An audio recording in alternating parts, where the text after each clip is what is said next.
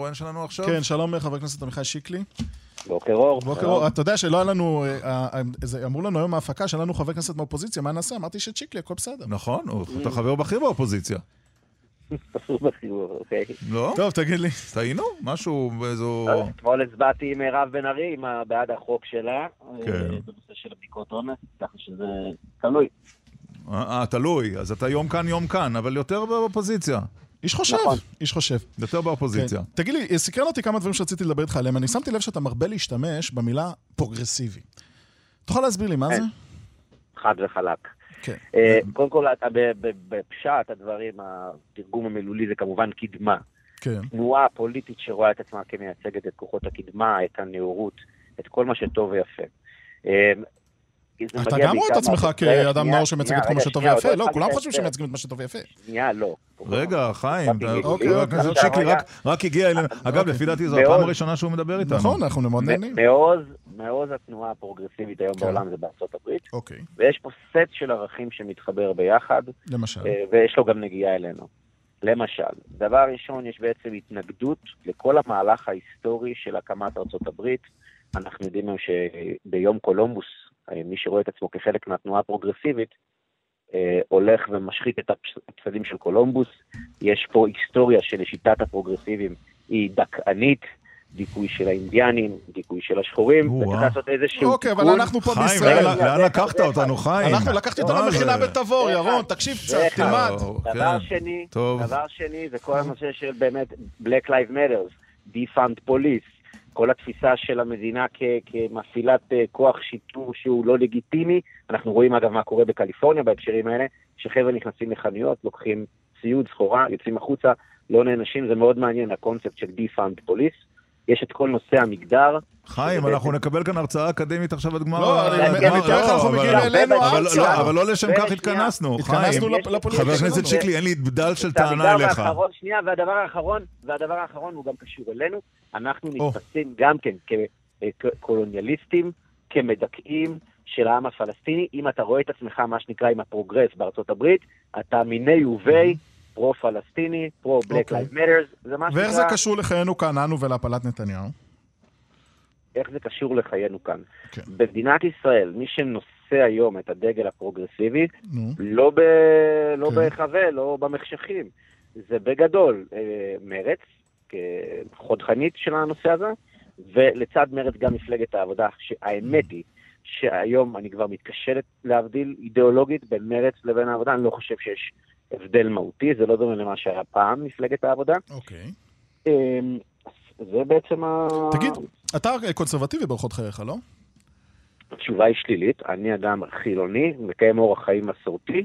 כן. בקיבוץ שבו לא היית בטלי, בקיבוץ שלך וכו'? לא, אבא שלי היה מנכ"ל טלי במשך 22 שנה. כן. גם טלי זה לא ארגון שהוא קונסרבטיבי במהות, גם שיש לו זיקה מסוימת לשכתר. זה מה עוד... אתה לא מתפלל בכנסת קונסרבטיבי? אני מתפלל במניין שהוא מניין שהוא שוויוני, יש בו אורתודוקסים, יש בו חבר'ה שהם שומרי מסורת. זה גם קצת פרוגרסיבי, לא? זה לא פרוגרסיבי. למה זה לא פרוגרסיבי? מזניחים את היהדות המסורתית הישראלית, החרדית, הדתית והיפה, ולוקחים עלינו כל מיני רעיונות אמריקאים שיש לנשים שוויון, ואתה מכיר הרי ודאי היטב את הזיקה שיש בין התנועות הרפורמיות לבין התנועות שאתה דיברת עליהן לפני דקה. לא, התנועה הרפורמית זה משהו אחר, כי התנועה הרפורמית היא, א', התנועה הקונסרבטיבית, ההבדל הכי עצום, קודם כל בארץ בכלל לא מכירים, וזה גם מאוד מאוד קטן. התנועה הקונסרבטיבית היא מחויבת להלכה, כן. והתנועה הרפורמית לא מחויבת להלכה. זה הבדל אחד. הבדל שני זה השורש. התנועה הרפורמית התחילה מתוך התנגדות ליסוד הלאומי שיש בדת היהודית. זה התחיל בגרמניה, רצו להיות, זה שיא הלאומיות, רצו להיות גרמנים בני דת משה. והאמת היא שהיום במידה מסוימת יש שיבה למקורות, וראשי התנועה הרפורמית היום הם גם מאמצים קו אנטי-ישראלי. באיזשהו שלב אנחנו גם נגיע לפוליטיקה של עכשיו, כשחיים יסיים עם הדיון האקדמי. אני חושב שאני ומר לוינסון יכולים לנהל פה שיחה. גם מר דקל יכול להצטרף לשיחה. אבל אני מרגיש, חבר הכנסת שיקלי, שאתה מתאר את השמאל במילים מאוד גבוהות, וזה מאוד מאוד יפה, אבל אתה בעצמך עיוור לזה שגם אתה קצת פרוגרסיבי. הצחקת אותו, חיים. למה צחקת? אני חושב, אני תיארתי קודם מה הערכים המרכזיים המובילים. כן. עכשיו, הדברים, קודם כל אתה צודק, החיים הם לא שחור ולבן. כן? זה לא שאני לא רואה שום ערך בתפיסת העולם. לא, נהיית מאוד שחור ולבן, שכאילו מי שנגד נתניהו, הוא חלק מהציר הפרוגרסיבי העולמי, שרוצה להשמיד בסופו של דבר מדינת ישראל.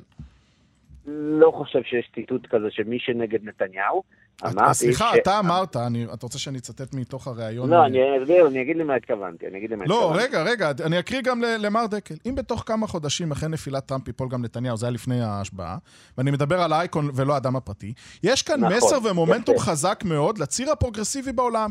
זה מחזק, דמויות, כמו ג'ורג' סורוס, עוד פעילות בית הדין הבינלאומי בהאג. דהיינו שכל השמאל העולמי עומד על כתפי שרידות נתניהו.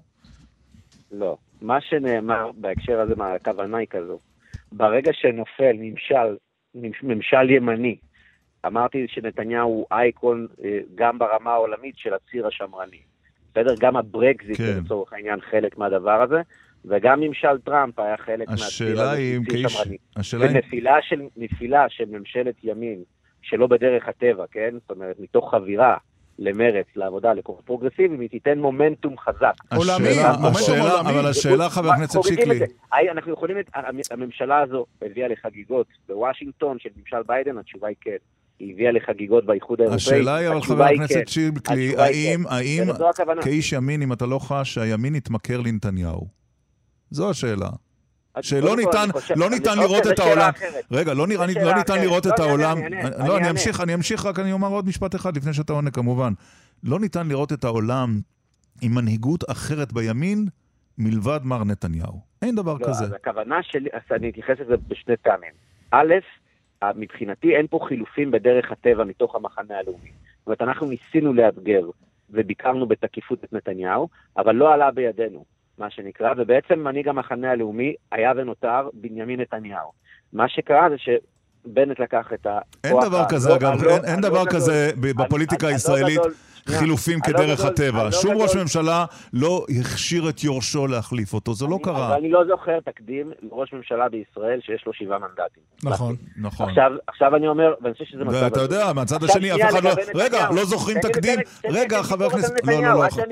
חבר הכנסת שיקלי, לא זוכרים תקדים עם ראש ממשלה עם כתבי אישום. זה הצד השני של המטבע, בוא נאמר גם אותו, כדי שלא יהיה לנו רק צד אחד, בסדר? לא זוכר שר אוצר ששולח את מי שהייתה מזכ"לית המפלגה שלו ל10 שנים בכלא, זה אני גם זוכר. אבל עכשיו תן לי רגע לחזור, אני חושב שבהקשר של שלטון נתניהו, אני דוגל בתפיסה שאומרת שחוצה 12 שנות שלטון או לראשות ממשלה, זה מה שנקרא מעל ומעבר, ונכון יהיה להגביל קדנציה של ראשי ממשלה בעתיד. אי אפשר לעשות את זה אדוק, אדומינם, רק עכשיו לגבי נתניהו, כדי שהוא לא יוכל מה שנקרא להתמודד, אבל ברמה להלאה, אני חושב שזה חוק... כלומר, אם הוא יסיים עוד 8 שנים ויהיה 20 שנה, אז אולי אפשר יהיה לחשוב על זה. אתה אומר, כל עוד נתניהו רוצה בכך, כל עוד נתניהו רוצה, אין להגביל לו, נכון? זה מה שאתה בעצם אומר. אני אומר שני דברים. אני אומר, אני מתנגד לחקיקה לגופו של אדם, אישית, אבל ברמה התיאורטית, חוצה 10-12 שנים, לא נכון שראש ממשלה יהיה אותו אדם. זה פשוט לא נכון למדינה. מה אתה חושב אחרי הרדיפה של אנשים בליכוד אחרי קרן וקסנר? תשמע, אני אגיד את זה בצורה פשוטה. א', אבא שלי הוא בוגר קרן וקסנר. ואני פגשתי עם שם הרבה אנשים, חלקם הם היו יותר לאומיים, חלקם פחות. רגע, לא הבנתי. מה זה אומר? פגשת משם מה? אני מכיר את האנשים בקרן וקסנר. מה, הישראלים, עובדי מדינה שיצאו? לא, יש לי שאלה על אחד, אביב כוכבי, בוגר קרן וקסנר. אני מבקש לתת תשובה מלאה. הוא לאומי או לא לאומי? איך אתה מקטלג את רמטכ"ל? כן, בטח, שתיתן מה שאתה רוצה. בטח. אני אומר תשובה מלאה. המשתתפים בתוכנית, יש להם עמדות מגוונות, ובן אדם שהוא בוגר של התוכנית, זה לא אומר עליו שום דבר בהקשר של שמאל וימין. אשר לתוכנית עצמה, מי שמנהל אותה, מוביל אותה, והקו המחשבה, אז כן, יש שם מעמדות שהן מעמדות שמאל. רגע, לא הבנתי את הבעיה. לא, רגע, שנייה, אתה ממליץ להפסיק לשלוח... אני לא חושב את דעתי על קרן וקסנר. לא, יפה. השאלה היא, חבר הכנסת שיקלי, האם אתה ממליץ למדינת ישראל להפסיק לשלוח לשם גורמים בכירים בשירות הממשלתי, בין אם זה בצבא, בשב"כ, במשרד החוץ או במשרדי ממשלה אחרים, האם צריך להפסיק לדעתך? אני אף פעם לא צללתי למעמקי התוכנית. אני במעט פעילויות חשבתי שיש לך עמדה. לא, במעט פעילויות שהייתי, ראיתי שיש אוריינטציה שהיא אוריינטציה שמאלית. אני חושב שאתה יודע, יש מכוני מחקר כאלה בתוכניות כאלה, כל גוף שעובד עם הצבא, יש לו איזושהי אוריינטציה, יש לו איזושהי אידיאולוגיה. הצבא צריך לעשות בדיקה, ולראות האם, מה הרמה, והאם זה משהו שהוא... איך אתה מאבחן אם מישהו לאומי או לא לאומי? אני לאומי לדעתך? אני לא מספיק קורא, אבל מהמעט שאני מתרשם, תשמע, זו שאלה פשוטה, אני אשאל אותך שאלה. כן, שאל בבקשה. קודם כל, אתה מכיר בישראל כמדינת הלאום של העם היהודי? כן. אתה רואה את עצמך כציוני? ודאי. אז אתה אדם לאומי. אבל אני שמאלני גם. אבל אני גם שמאלני. זה היה מהיר. אין, לא קשיא. אפשר להיות איש שמאל וגם להיות איש לאומי. אבל אתה מבין שלמשל אתמול, כשאומרת אבתיסאם מראענה, כן, שהיא לא מוכנה לגבות את הפעילות מבצעית של צה"ל, או את האמירות הקודמות שלה, שזה בכלל מטורף. אז... אפשר, רגע, סליחה, אני מתנגד לפעילות מבצעיות מסוימות של צה"ל, מה זה קשור למידת הציונות שלי? בוא נלך לאמירות הקודמות, שהיא באה ואומרת, אני גאה לא לעמוד בצפירה ביום הזיכרון לחללי מערכות ישראל, או לועגת לחיי המין של ניצולות שואה, אתה מבין שפה כאילו בהקשר הלאומי. אתה אמרת אבל שאתה מזהה בקרב בוגרי קרן וקסנר, לאומיים ולא לאומיים. אתה יכול לתת לנו דוגמה מי ביניהם זיהית שהוא לא לאומי? זה אנשים שאני מכיר ברמה האישית, אני לא מתכוון את השמות שלהם ברדיו, אבל אני אומר... ובעיניך הם לא לאומיים. לא זיהיתי שיש שם איזשהו קו, שכל מי שבוגר קרן וקסנר הוא איש שמאל. זה לא נכון. אבל אתה לא שם לב לריח שיש פה, שכאילו כל היום עושים מבחני נאמנות למולדת, ואם מישהו אי פעם אמר משהו, אז הוא לא לאומי ואסור שתף איתו פעולה. קודם כל, אני חושב שמותר לומר על אדם, הוא כן לאומי, הוא לא לאומי, הוא כן ציוני או לא ציוני, זה מותר לומר, זה פשוט השאלה אם הוא מחזיק בעמדה ציונית, כן או לא. לא, אבל נראה לי שיש לך חוסר כבוד לסוגים שונים של לאומיות וציוניות. לא, רגע, אבל חבריך משה גפני ויעקב ליצמן, הם לא, הם לאומיים, לדעתך? לאומיים? האמת היא שאני לא מספיק מכיר את ליצמן גפני ממה שאני מתרשם. חבר הכנסת שיקלי. כרגע עשית בוחן קצר לחיים לוינסון כדי לבדוק אותו, ואנחנו שואלים אנשים שנמצאים בציבוריות הישראלית הרבה מאוד שנים, האם לדעתך הם לאומיים או לא? יש לנו אתגר בחברה החרדית. יש לנו אתגר, בוודאי. לא, אבל טוב. הם לאומיים? יש שם חלקים לא לאומיים. לא, יש שם חלקים שהם במודע אנטי-ציונים, הם מצהירים את זה, הם אומרים את זה בגלוי, עליהם אנחנו אני שאלתי על חבריך מיהדות התורה. שנייה, אתה מדבר עכשיו על ליצמן. ליצמן זה גור, נכון? נכון, חסידות גור, נכון. אז מה שאני זוכר, בחסידות גור, הם by definition, הם לא ציוניים. אז הם לא לאומיים. זה לא בעיה שאתה תומך בממשלה שהוא יהיה שר בה? יש שם, אני אסביר מה את ההבדל. בבקשה. בשונה מרע"מ, לא מרע"מ, משמאלנים. לא, ממרב מיכאלי תגיד. שונה ממרב מיכאלי וניצן הורוביץ, מנהיגי שתי מפלגות השמאל בקואליציה. נכון, אני אסביר. יש בתוך מרד, חבר'ה שנאבקים, נקרא לזה למשל באיזה שיהיה חינוך לזהות יהודית בבתי הספר, ורוצים שזה לא יהיה גופים כמו הפורום החילוני, שבדרך כלל מפלגות כמו מרץ מצטטות בדבר הזה. עכשיו, אם אתה בא לערער את הזהות היהודית של תלמידי תיכון במדינת ישראל, אתה לא רוצה שהם יחשפו לזה משום כיוון, לא מכיוונים חרדים. אבל ניצן הורוביץ הוא לאומי? ניצן הורוביץ הוא לאומי? ניצן הורוביץ בעיניי, אם לשפוט לפי המעשים ולפי ההצהרות שלו, הוא אדם לא לאומי. ומרב מיכאלי? מרב מיכאלי שחושבת שהמשפחה זה הדבר הכי מסוכן, שהתבטא בעבר לא לשלוח את הילדים לצה"ל. ספק. אבל ליצמן אתה אומר אתה לא יודע. אני אומר לא למה, אמרתי מקודם על ליצמן שהוא שייך לחסידות גור, והיא לא בחסידות גור, היא איננה לא.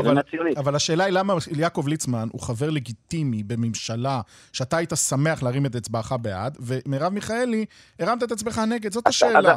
אז תן לי לומר. אז עכשיו אני סותם דקה ותגיד כמה שאתה רוצה, מה שאתה רוצה. אתה מניח משהו שלא אמרתי. אני הייתי מעדיף לראות ממשלה שיש בה יסודות מהמרכז, ויש בה יסודות מהימין, והיא לא צריכה להישען ולהתעלות באף גורם שהוא גורם לא ציוני מובהק. זה מה שאני הייתי מעדיף. היום, בגלל הקונסטלציה הפוליטית שנוצרה, אז יש אנומליה, וברור שאני ברמה האישית מעדיף לשבת באותה ממשלה עם בני גנץ או עם מירב בן ארי, מאשר עם ליצמן, לצורך העניין. חבר הכנסת... זה ברמה האישית שלי. רגע, ותגיד, יש ראשי מכינות שהן לא לאומיים? אתה היית הרי במכינות קדם צבאיות, במכינת תבור. יש, בוודאי. איזה מכינות הן לא לאומיות? אני אגיד לך, היה ראש מכינת תלם, שמקו אלמי, שהודיע שהוא תומך, זה היה שם, ברשימה המשותפת, מצביע לרשימה המשותפת. כשאתה מצביע לרשימה המשותפת, שאיימן עודה קורא לאינתיפאדה, להנפת דגלי פלסטין לחומות ירושלים, במקום אחר הוא תומך במוקאוומה, בהתנגדות אלימה, אז הרי לך ראש מכינה שהוא לא לאומי. כן, טוב. אבל רגע, אבל הבוגרי המכינה הזאת, שהם הולכים לצבא ומוכנים לסכן את נפשם למען המולדת, ויכול להיות שהם לא יחזרו אם תהיה מלחמה. הם עושים, לא, אבל שנייה, הם עושים, רגע, לא, אבל מה אני מנסה לומר? שאתה כאילו אומר הוא לא לאומי, אבל הוא עושה פעילות שהיא אולטרה לאומית, שהוא שולח, הוא מחנך חיילים, סליחה, צירים ללכת לצבא, והצירים האלה מוכנים לסכן את נפשם למען המולדת. אז אולי השיפוט שלך, של הלא לאומי, הוא קצת צר, כי אם מישהו מוכן ללכת לצבא, לי זה נראה מעשה אולטרה לאומי, הוא מוכן לסכן את חייו. תשמע, אתה מערבב פה שתי שאלות שונות. אתה שאלת קודם על ראשי מכינה, ואני, עכשיו אני אגיד לך מה קורה. ברור שבן אדם שהולך לשירות צבאי, עושה בזה מעשה לאומי. השאלה היא נטענת אותו באיזושהי אמונה גם בצדקת הדרך. כשבן אדם מגיע, ולא יודע מה, העברת אותו במשך השנה 4-5 סדנאות בארגון שוברים שתיקה, אז אתה מביא אותו עם מטען שהוא מטען מוחלש. אבל מה זה מטען מוחלש? הוא אחרי זה הולך בחברון ועומד 8-8 במחסומים, והוא מסתכן בפיגועי דקירה וירי. לי זה נראה כן, אמרתי חד וחלק, כל מי שלוקח על עצמו לבוא ולעשות שירות קרבי. ושאתה אומר שהוא בא עם מטען מוחלש שקצת מזלזל בו, לא? מה זה מטען מוחלש? הוא מוכן ללכת שנה למכינה להכין את עצמו לצבא. אתה שם לי מילים בפה. אני אמרתי קודם, התייחסתי לראשי מכינה, אני לא מתייחס למי שהולך לצבא טוב, נסיים בציטוט של אסף מרעננה ששומע אותך, יושב לו ומחלק ציונים, גם מאוד לאומי להצביע נגד חוק האזרחות, 4 סימני שאלה. זה אולי גם שאלה שנשאלת, גם לאומי. טוב, נצבעת נגד כזכור, לכן נשאלת השאלה. הייתה שם גם הצבעת אי-אמון, והחוק שונה לחלוטין במרוצת הלילה. חבר הכנסת... רע"מ ומרצ שינו אותו מיסודו. חבר הכנסת עמיחי שיקלי, תודה רבה לך. שמחנו לדבר איתך, תודה לכם. תודה רבה, תיכנס למליאה, יש בלגן במליאה.